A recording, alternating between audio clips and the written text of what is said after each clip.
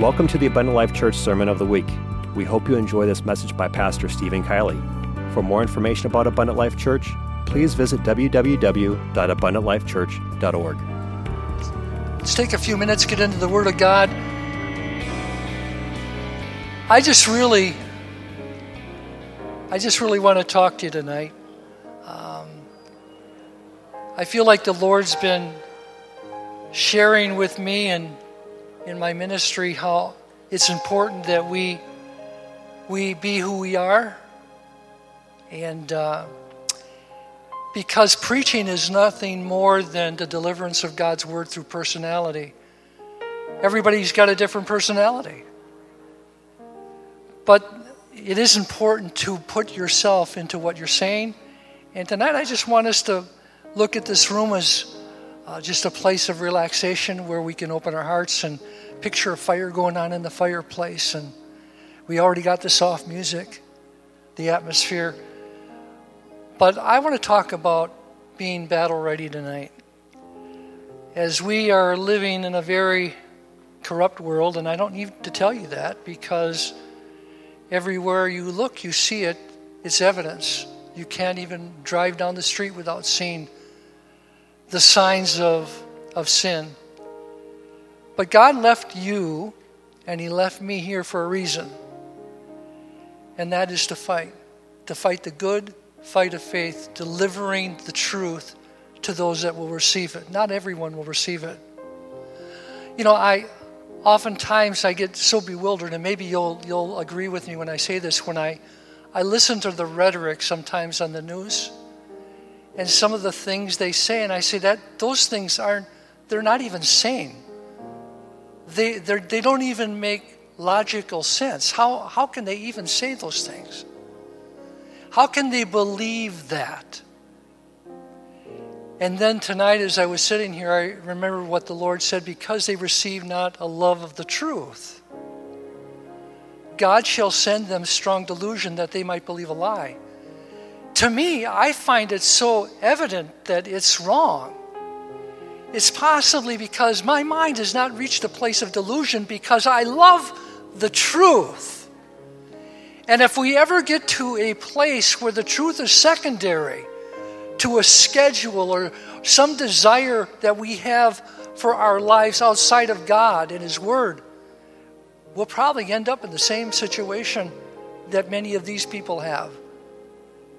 When they decided to start taking the Word of God out of schools and out of the government, all of a sudden, they just got insane. It's just insanity. The thing that we're called to do is bring truth back, to reestablish the Word of God and the foundation that God intended to build this nation on. So I start tonight by reading from Ephesians, the 6th chapter.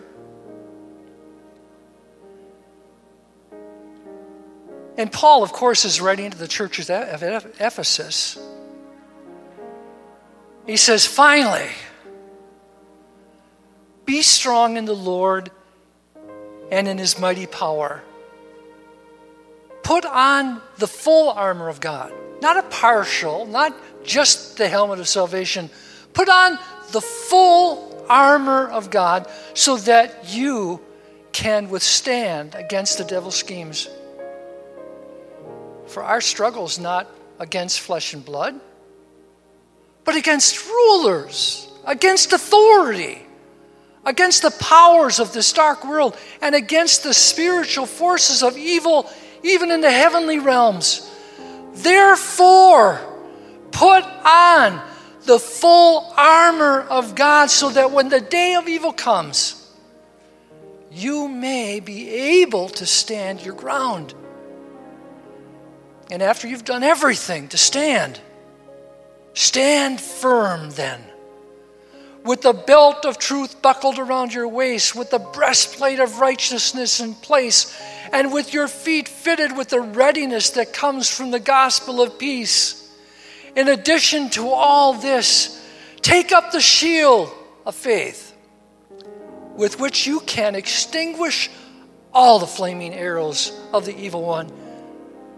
take the helmet of salvation and the sword of the Spirit, which is the Word of God.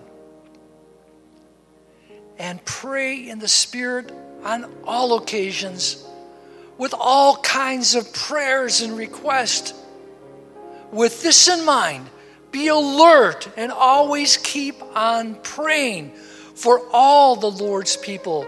Pray also for me, that whenever I speak, words may be given me, so that I will fearlessly make known the mystery of the gospel, for which I am an ambassador in chains. Pray that I may declare it fearlessly, as I should. And I closed this portion of Scripture with this verse. God has not given you a spirit of fear, but He has given you a spirit of power and a sound mind. The Bible talks about in Romans the 12th chapter, verse 2, that we should renew, but we know that the judgment of God is according to truth against those who practice such things. I'm in the wrong chapter, Romans 12 and 2. And do not be conformed to this world, but be transformed by the renewing of your mind, that you may prove what is that good and acceptable and perfect will of God. Not the perfect will of man, not some plan that you've devised, but the perfect will of God. I'd like to go back about, I don't even know how many years now, I never did the math in my mind, but this is the year 2019, and that year was 1972. That is almost 38 years. Is that right? Somewhere around there. And my brother's not here tonight, but we both took part in this. If you remember in the 60s, a lot of things were going on in the world. Vietnam War was in full swing. We were having race riots all over the country. The world was in turmoil. I and my brother was just about 20 years old. And Liz will remember that. I don't know if you were married at this time in 72. No, they weren't married at that time. But he enlisted in the Army National Guard. And if you remember way back then, the draft was on. And I was going to be 18 during the draft. And so I followed my brother's footsteps. I followed him into church. And I followed him into the Army. I guess I'm a good follower. Now, some of you will know what this means when I say MOS, Mode of Service, I believe it stands for. That's what your job is that they give you to train for when you enter into the service. I was 152 pounds, 18 years old, and when I got to Fort Lewis, Washington, I realized that they had chosen for me to be an M60 machine gunner. Let me tell you a little bit about that piece of equipment that I was trained on. I'm going to read it. It's been so long I couldn't even describe it. It's been 38 years, so I had to read it. The M60 is a gas-operated, air-cooled, belt-fed automatic machine gun that fires from the open position and is chambered by 7.62 times 51 mm NATO cartridges. Now listen to the rate of fire that it has. It has a cyclic rate of fire of around 500 to 650 rounds per minute. Now I figured it out with my math. At 600 rounds a minute, that is 10 rounds per second. And when I would fire that M60 with tracers in it, it was like a string that came from my barrel, and it would go. I have the distance here. Let me give you the distance a little bit. It was just like putting a string on what I was shooting at. Now, Of course, shooting at 650 rounds per minute, you had to change. If you were firing that fast, you had to change the barrel every 10 minutes. Now, the M60 machine gun was a two-man operation. One carried the gun, the other carried his own M16 and the ammunition for the M60. And it was a big ammo box. The maximum effective range of that M60 was 1,200 yards with the bipod. With the tripod, it was 329 additional feet. So optimal range was about 3,900 feet.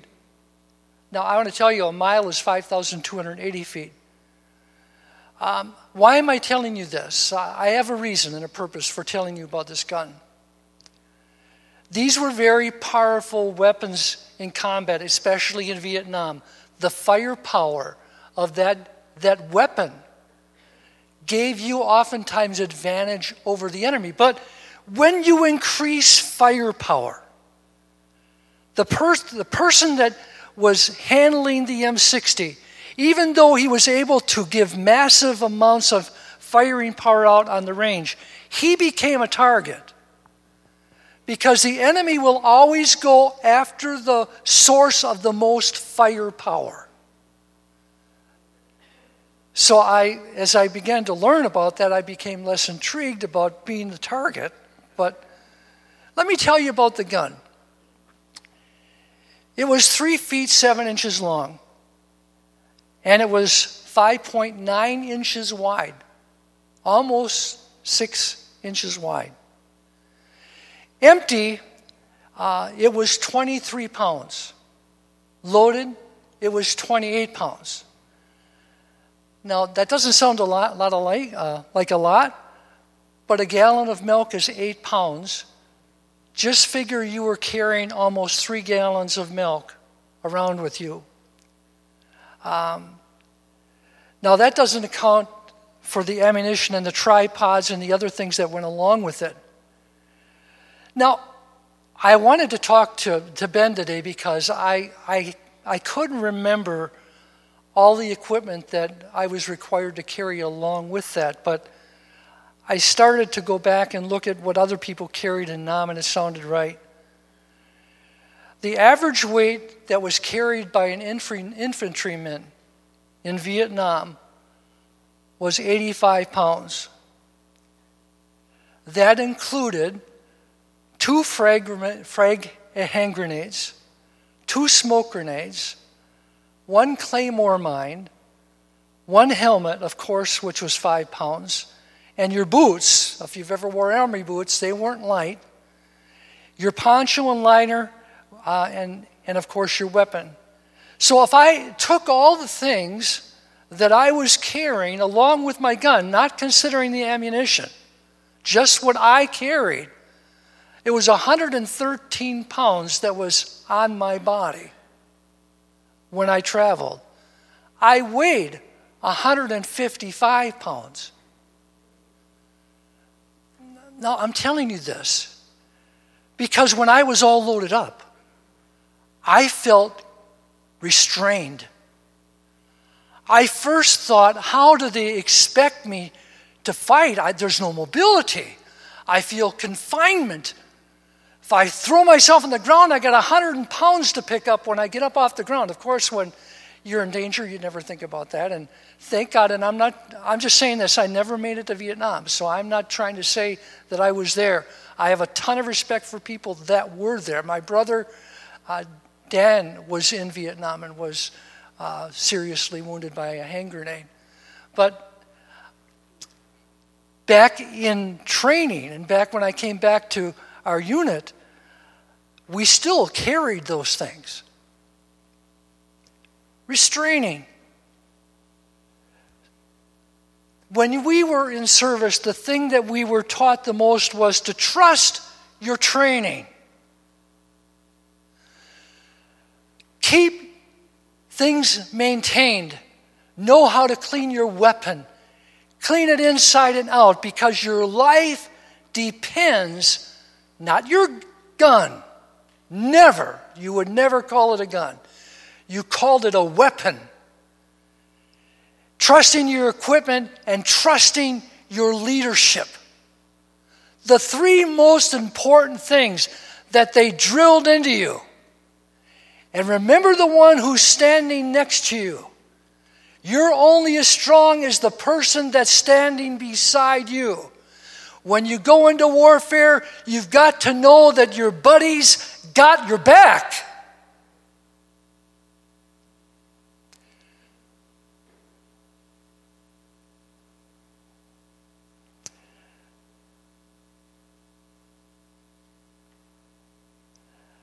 What happens many times to the soldier that becomes complacent, he becomes a casualty. Complacency was something that everyone had to fight. I look at 1 Samuel, the 13th chapter.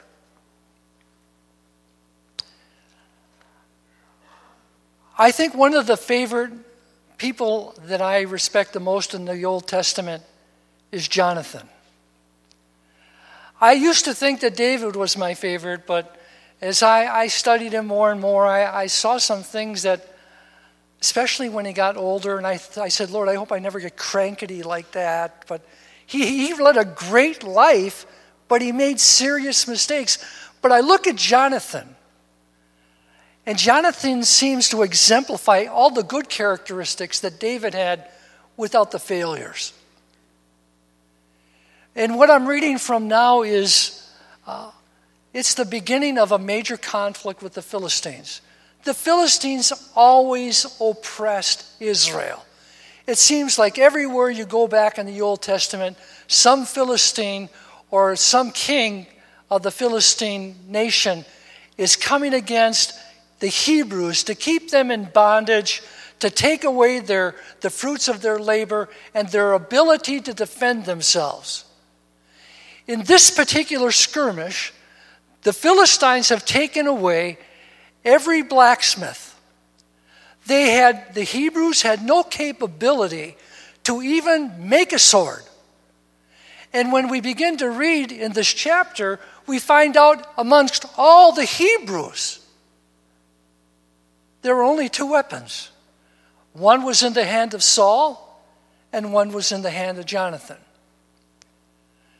Verse 1, 1 Samuel 13. Saul reigned 1 year, and when he had reigned 2 years over Israel, Saul chose for himself 3,000 men of Israel. Now, I want you to look at the division of this. 2,000 were with Saul in Michmash and in the mountains of Bethel, and 1,000 were with Jonathan in Gibeah of Benjamin. The rest of his people he sent away, every man to his tent. Now, considering the bondage that's in place, why would you send people away unless you had no intention of fighting? Jonathan, however, is aggressive spiritually as well as in the physical sense of his nation. And Jonathan, in verse 3, attacked the garrison of the Philistines that was in Geba, and the Philistines heard of it. Then Saul blew the trumpet throughout all the land, saying, "Let the Hebrews hear." Now all Israel heard it, said that Saul had attacked the garrison of the Philistines, and that Israel had also become an abomination to the Philistines. And the people were called together to Saul at Gilgal. Then the Philistines gathered together to fight with Israel. Now notice the size. 30,000 chariots, 6,000 horsemen, and people as the sand which is on the seashore in multitude. And they came up and encamped in Michmash to the east of Bethaven. Now I'm sure Saul's kind of sad that he sent the other people home. People were looking at leadership. Saul had claimed that he had attacked the garrison that actually Jonathan attacked. He had taken the glory for that victory. But now when he finds their response, he's trembling in terror, realizing that the numbers are against him. The firepower is really truly in the hand of the Philistines and not in the hand of Israel. Two swords. They're outnumbered. They're weaponized. These Philistines have many more weapons than what the Hebrews have. Now notice what happens when leadership becomes indecisive or fearful. It travels down into those that are under leadership. And some of the Hebrews crossed over the Jordan to the land of Gad and Gilead. As for Saul, he was still in Gilgal, and all the people followed him trembling. I think about what Moses said to Joshua, "Be strong and of good courage, for the Lord will go before thee." What they really needed at that time was not a king that would cower, but a king that would stand up and proclaim the promises that were given to Israel, even from Egypt. Then he waited 7 days according to the time set by Samuel. But Samuel did not come to Gilgal, and the people were scattered from him because there was no leadership, because there was no courage, because there was no word. People scattered. That's why the Bible says to the church, preach the word. When the enemy surrounds you, when you feel like you're overcome, preach the word. There's power in the word. There's anointing in the word. There's guidance in the word.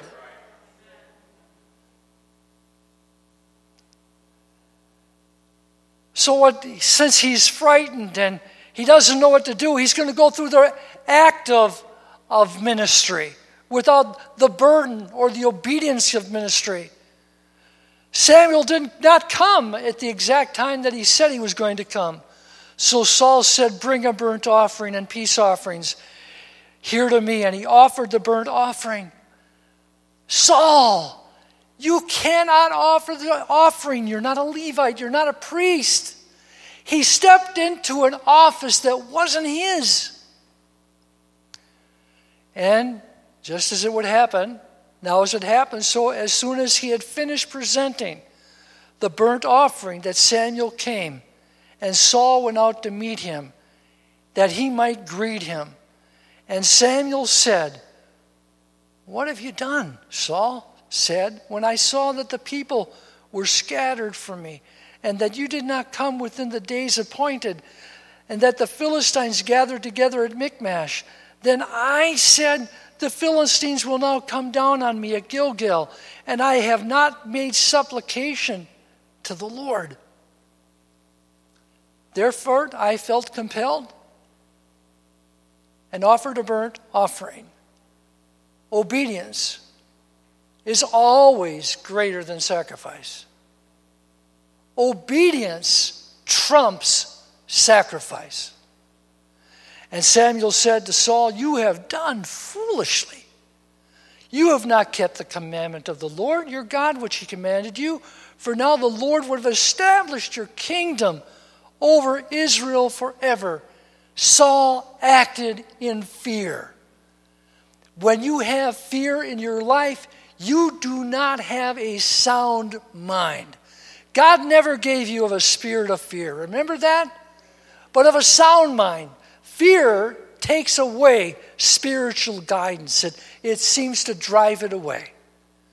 But now your kingdom shall not continue. The Lord has sought for himself a man after his own heart, and the Lord has commanded him to be commander over his people, because you have not kept what the Lord commanded you. Then Samuel arose and went up from Gilgal to Gibeah of Benjamin. And Saul numbered the people present with him, and about 600 men.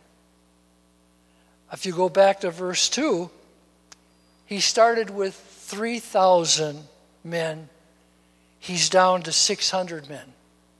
That's only 1/5 of what he had. When you lose courage, when you stop preaching the word, when you stop obeying God and just doing the ritual, to do the ritual, you will find a great decrease.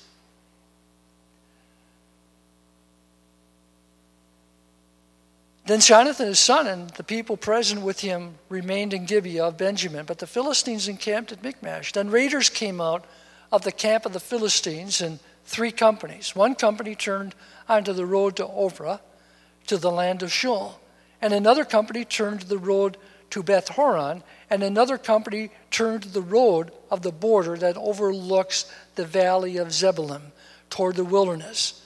Now there was no blacksmith to be found throughout all the land of Israel, for the Philistines said, lest Hebrews make swords or spears.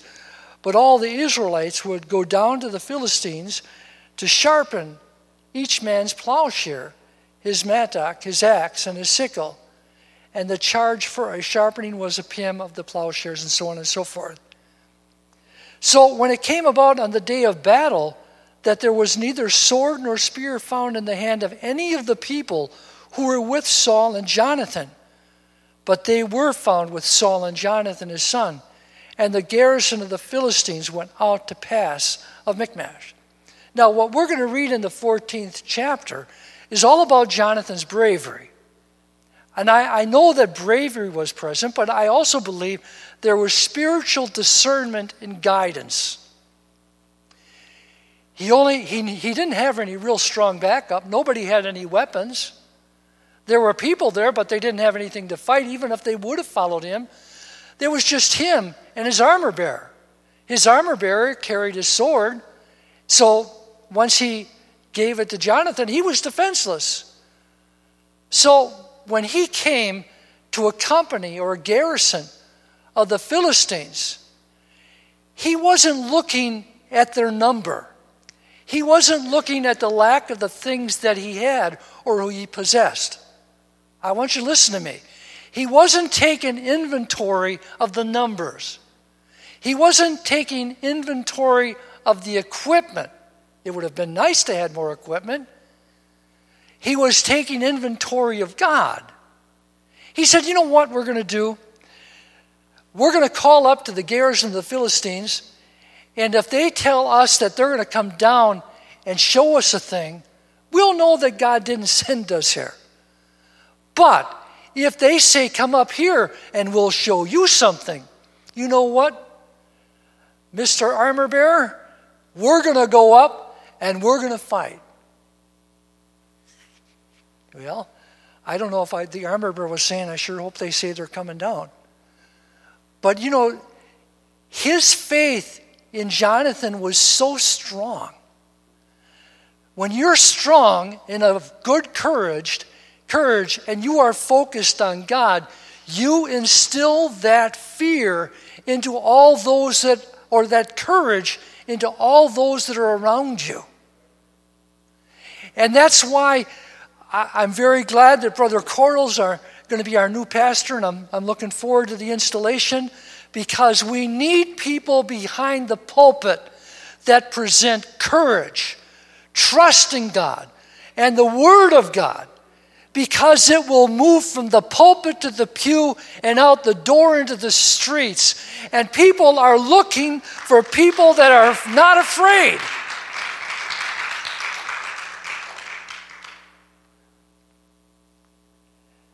And so let's go back. I'm going to see if I can find verse 9. If they say thus to us, wait until we come up to you, then we will stand in our place. I'm in verse 9 of chapter 14. And go up to them. But if they say, thus come up to us, then we will go up, for the Lord hath delivered them into our hand.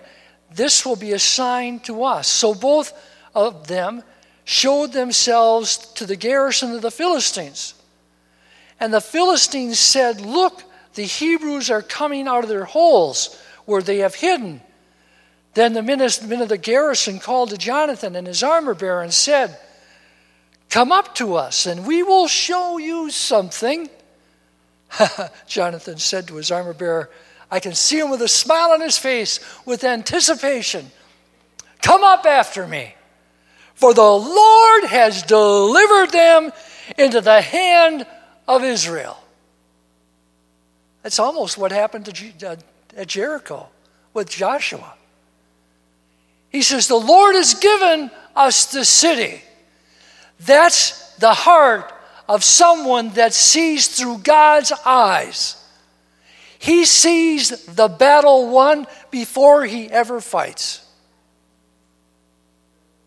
And Jonathan climbed up on his hands and knees with his armor bearer after him, and they fell before Jonathan. And as he came after him, his armor bearer killed them. What's he fighting with his bare hands? They've got shields, they've got swords, but God gives strength to the weak. God can make the mighty weak and the few powerful. God is not restrained by numbers. God reacts to faith and to those that will follow him even into the valley of the shadow of death. But when your mind and your heart is stayed on God, fear seems to flee, and the victory is already processed in your mind. The first slaughter with Jonathan and his armor bearer made was about 20 men with about a half acre of land. And there was trembling in the camp, in the field, and among all the people. The garrison, the raiders also trembled, and the earth quaked, so that it was a very great trembling. God fights for us. The battle is not yours, my friend. The battle is the Lord's. If we obey and if we put on holiness, what we think is constraining, what we think is hindering us in doing what God has called us to do in the fight, we will find that holiness, all those attributes, provide the equipment and the essentials to overcome the enemy.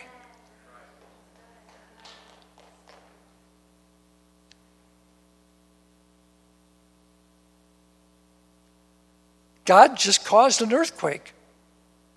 You would think that Jonathan and his armor bearer would be quaking in fear, but that wasn't the case. The enemies quaked in fear.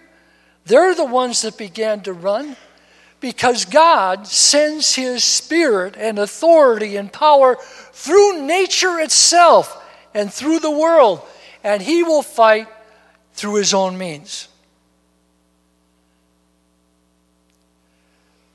Now the watchmen of Saul and Gibeah and of Benjamin looked, and there were the multitude melting away, and they went here and there. There's just 2 people. Of course, the Bible does say that those that had defected to the hands of the Philistines, that were living in the camp of the Philistines, they turned and they began to fight. Those were the backsliders. Those were the ones that defected back to the world. They were living with the enemy.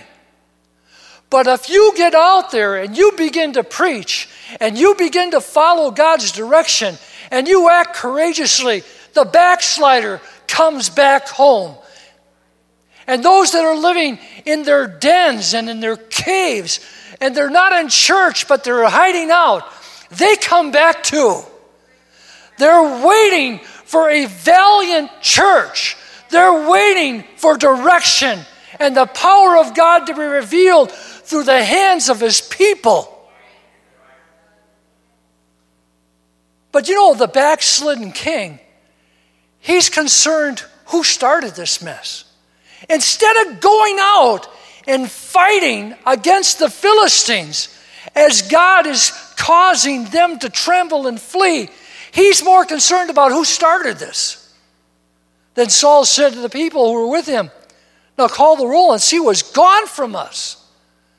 Who cares? And when they had called the roll, surprisingly, Jonathan and his armor bearer were not there. We're going to have to get involved now. And Saul said to Ujah, bring the ark of God here. For at the time, the ark of God was with the children of Israel. And so to sort of go on with the story, they go out and they begin to smite the Philistines. But Saul, his thinking is corrupt. He says, okay, today, during the battle, no one's eating, no nourishment. I'm going to lay something on you that God has not commanded me to lie on you, but this is something to show you that I have control. Instead of giving them the ability to ingest food, which would have given them energy, he took away the thing that their body needed the most to fight. So that at the end of the day, instead of coming strong against the Philistines, they were tired. They had no more energy. Now, Jonathan wasn't there when his father made that command. He's out there in the field of battle, and he comes across a hive that was full of honey. And he was weary. Good reason, he's been busy. And he stuck his rod into the hive, and he nourished himself with honey. And he said to those that were with him, refresh yourselves. And they'll tell Jonathan, your father said that we're not to eat or take any nourishment. And Jonathan says, well, why not? We need strength for the battle. It's found out that Saul finds out that Jonathan took of the nourishment. And he determined to kill him, his own son, who had wrought a great victory because of his jealousy. Jealousy was present. You know what? This isn't my church. It isn't your church. It's not Brother Cordell's church. It belongs to Jesus. He gets all the glory for everything that goes on.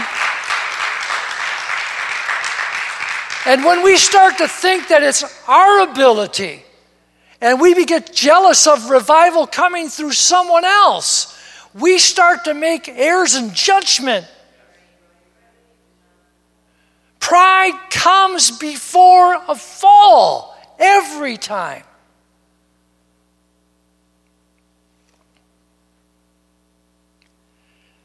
I want to tell you that in your mouth you have power.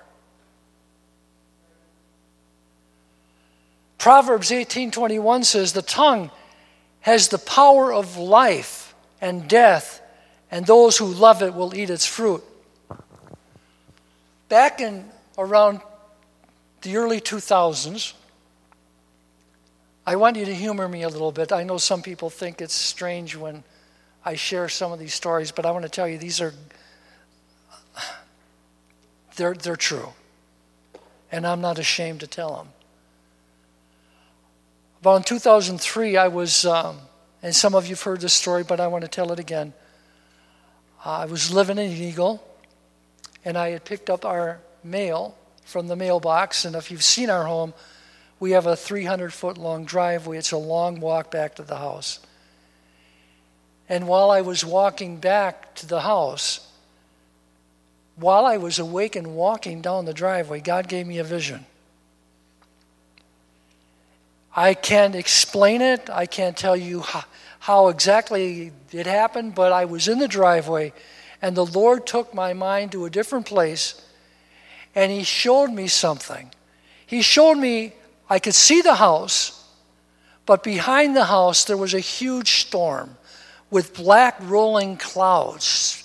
I don't know if you've ever seen them, just rolling, coming in my direction. Strong black clouds, tall. And they were coming quickly at me, and I realized that even if I started to run to the house, I could not make it before the storm engulfed me. And all of a sudden I was taken into the storm, but instead of being in what I perceived it was, I was above the clouds. And I was looking down. It was sunny and clear. I was looking down at the earth. And the Lord guided my thoughts. He didn't verbally say it, but I knew that He was directing me to speak to a particular animal that was on the ground. I spoke to it, and it ceased to live. He said, now speak to it again, and it lived again. And he placed in my heart that you have power through the words that you speak to bind and to loose. Life and death are issues that come forth from the mouth. And so he took me to a place, and I was on the ground, and I can't say that I saw him, but he said, what do you need for battle? What is it that you wish for battle? What equipment?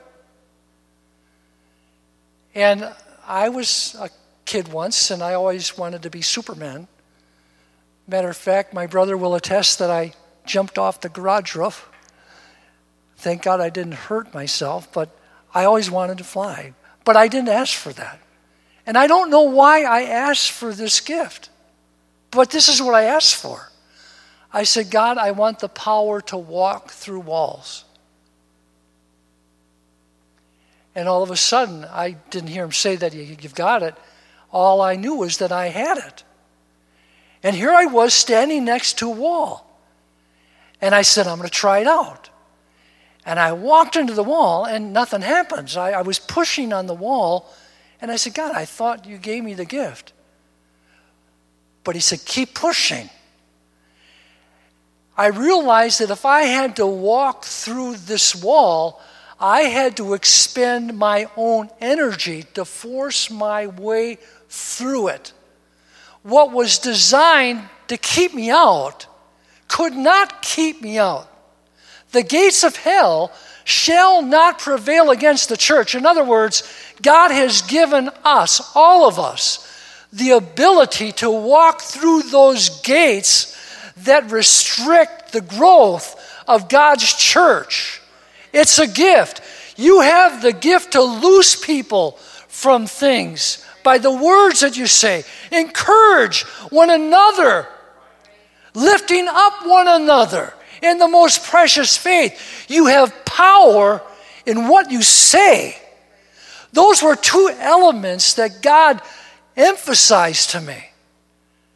So that no matter what came into my life, and some things did come into my life, and God showed me that if I kept on persevering, I could make it through the tribulation.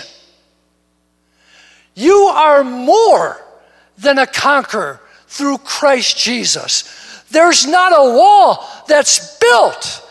There's not a problem that is so great.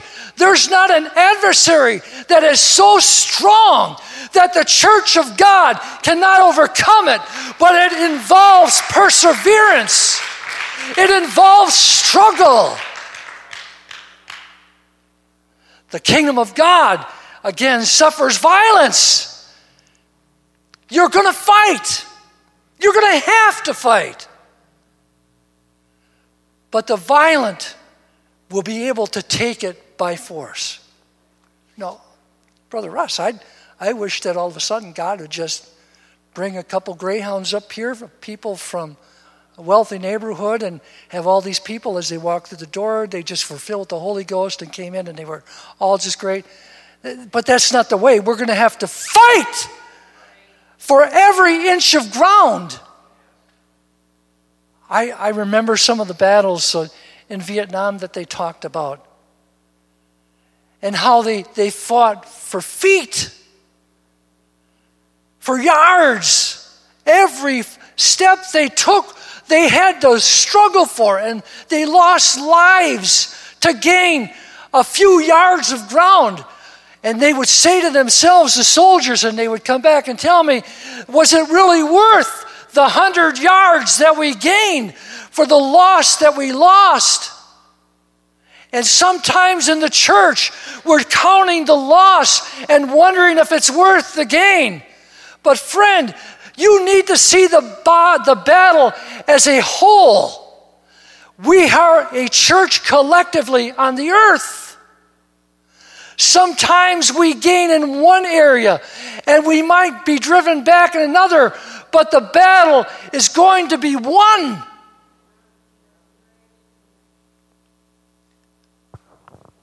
And we may lose people alongside of us. Not just to leaving. They might succumb to disease or things that were common to man. They might go through hardship. But the Marines said, what did they say? What's the saying? No man left behind? No man left behind. Nobody's left in the field. If you have to, you're going to carry them back. But don't you dare leave them behind. And when we can look at each other that way, we will be successful and we will do valiantly.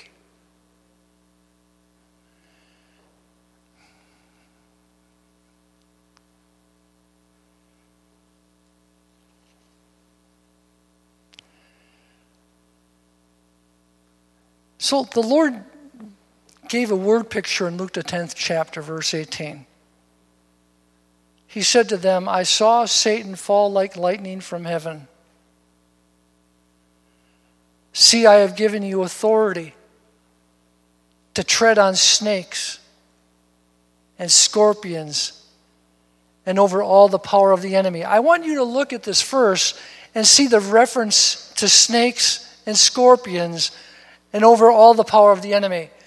The word snakes and scorpions is referring not to snakes on the ground or scorpions. They're not necessarily our enemy.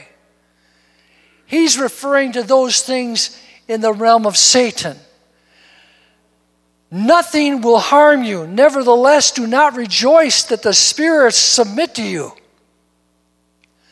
but rejoice that your names are written in heaven. Now, when I looked at Luke 10, and then I looked at Mark 16, Jesus again says to them, he said unto them in verse 15 of Mark 16, go you into all the world and preach the gospel to every creature. He that believeth and is baptized shall be saved, but he that believeth not shall be damned. All these signs shall follow them that believe in my name. They shall cast out devils. They shall speak with new tongues. They shall take up serpents. I don't think that's talking about a snake. I think that's talking about a reflection of Satan's kingdom. And if they drink any deadly thing, it shall not hurt them. I sometimes think that it's not talking about poison like some would preach. Well, if I drink a bottle of poison, I shouldn't die, or I should be able to pick up a rattlesnake and get bit by a rattlesnake and not die. I think he's talking about the poison of the enemy. And every day, there's poison sent out through the radio waves, through the television sets that we have, through the radio broadcast. Sometimes those things get into us. But if my heart and mind is stayed on God, and I have a regenerated mind, it shall not kill me. I hear the same thing that others hear, but it does not kill me as it does some other, because God has put his word in my heart, and in his law I meditate day and night. I shall be like a tree planted by the rivers of living water, and whatsoever I do, I shall prosper. I'm using it in a personal sense. He's given you power to overcome those things that enter in through your ears. The things that you have to handle. You're in an unclean world. It does not have to destroy you. So what's he saying? Don't be afraid to go out and get dirty. You're going to pick up serpents. You're going to get involved in some things that might kill others. But you need to go where the people are and be not afraid to bring them in. Preach the word throughout the world. The gospel to the entire world, to every person.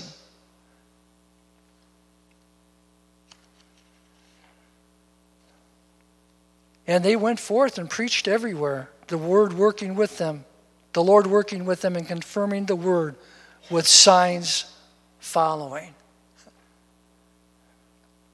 You know what? I love God because No, how do I say one reason? 1,000 reasons. But I love him for salvation, of course. But I love him because he's a true friend in my life.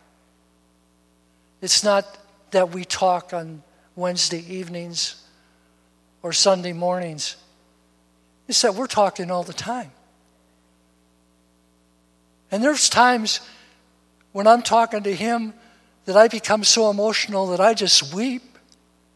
Do you know what I'm saying? He's a great friend.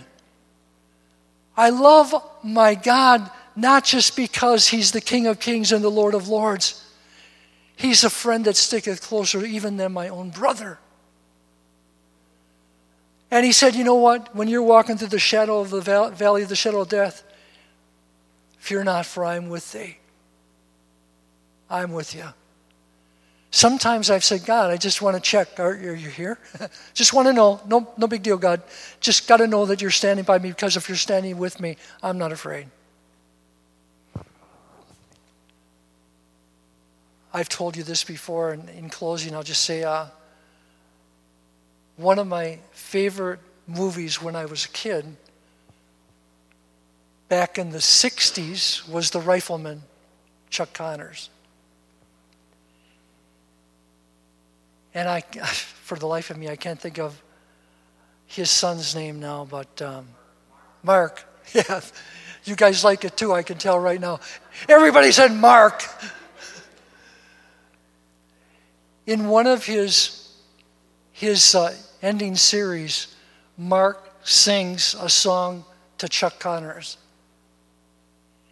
And I won't try to sing it to you, but it went this way. My dad, now here is a man. When I was small, I felt 10 feet tall when I walked by his side. Everyone would say, that's his son. And my heart would burst with pride. My dad. Now there is a man. And you know what? I'm not ashamed of him. Matter of fact, I'm just proud to walk by his side. And when he starts to put heavy equipment on me that sometimes I feel is restrictive, and I wish I could get rid of because I just don't have the mobility that I might have otherwise, I realize that he placed those things on me so that when I encounter different things in my life, that I have the tools to overcome them. I used to think, a claymore mine? Really, God? Or really, Captain? A claymore mine? When am I ever going to use a claymore mine? You know, those soldiers in Vietnam used them. And they were glad that they had them. They thought they were just carrying a useless piece of luggage on their belt. But everything that they received, they appreciated. And so I say to Brother Cordell, preach the word. Don't be afraid to put things on us that will help protect us as God gives you guidance. I'm not ashamed of who I am in God. And that's where I'm going to end tonight. I think I've said everything I need to say. But isn't he wonderful? He's the best thing that ever happened to you. I'll leave on a note of humor. I usually tell my wife, because you know what a sad sense of humor I have. I am such a bad tease. I said to her, don't you think I'm the best thing that ever happened to you? I told you, it's a sad sense of humor. And she says, no, God is the best thing that ever happened to me. And I said, that is the right answer. God is the best thing that ever happened to you in your life. And don't you ever forget it. And don't you ever desert it. All right, could you stand with me?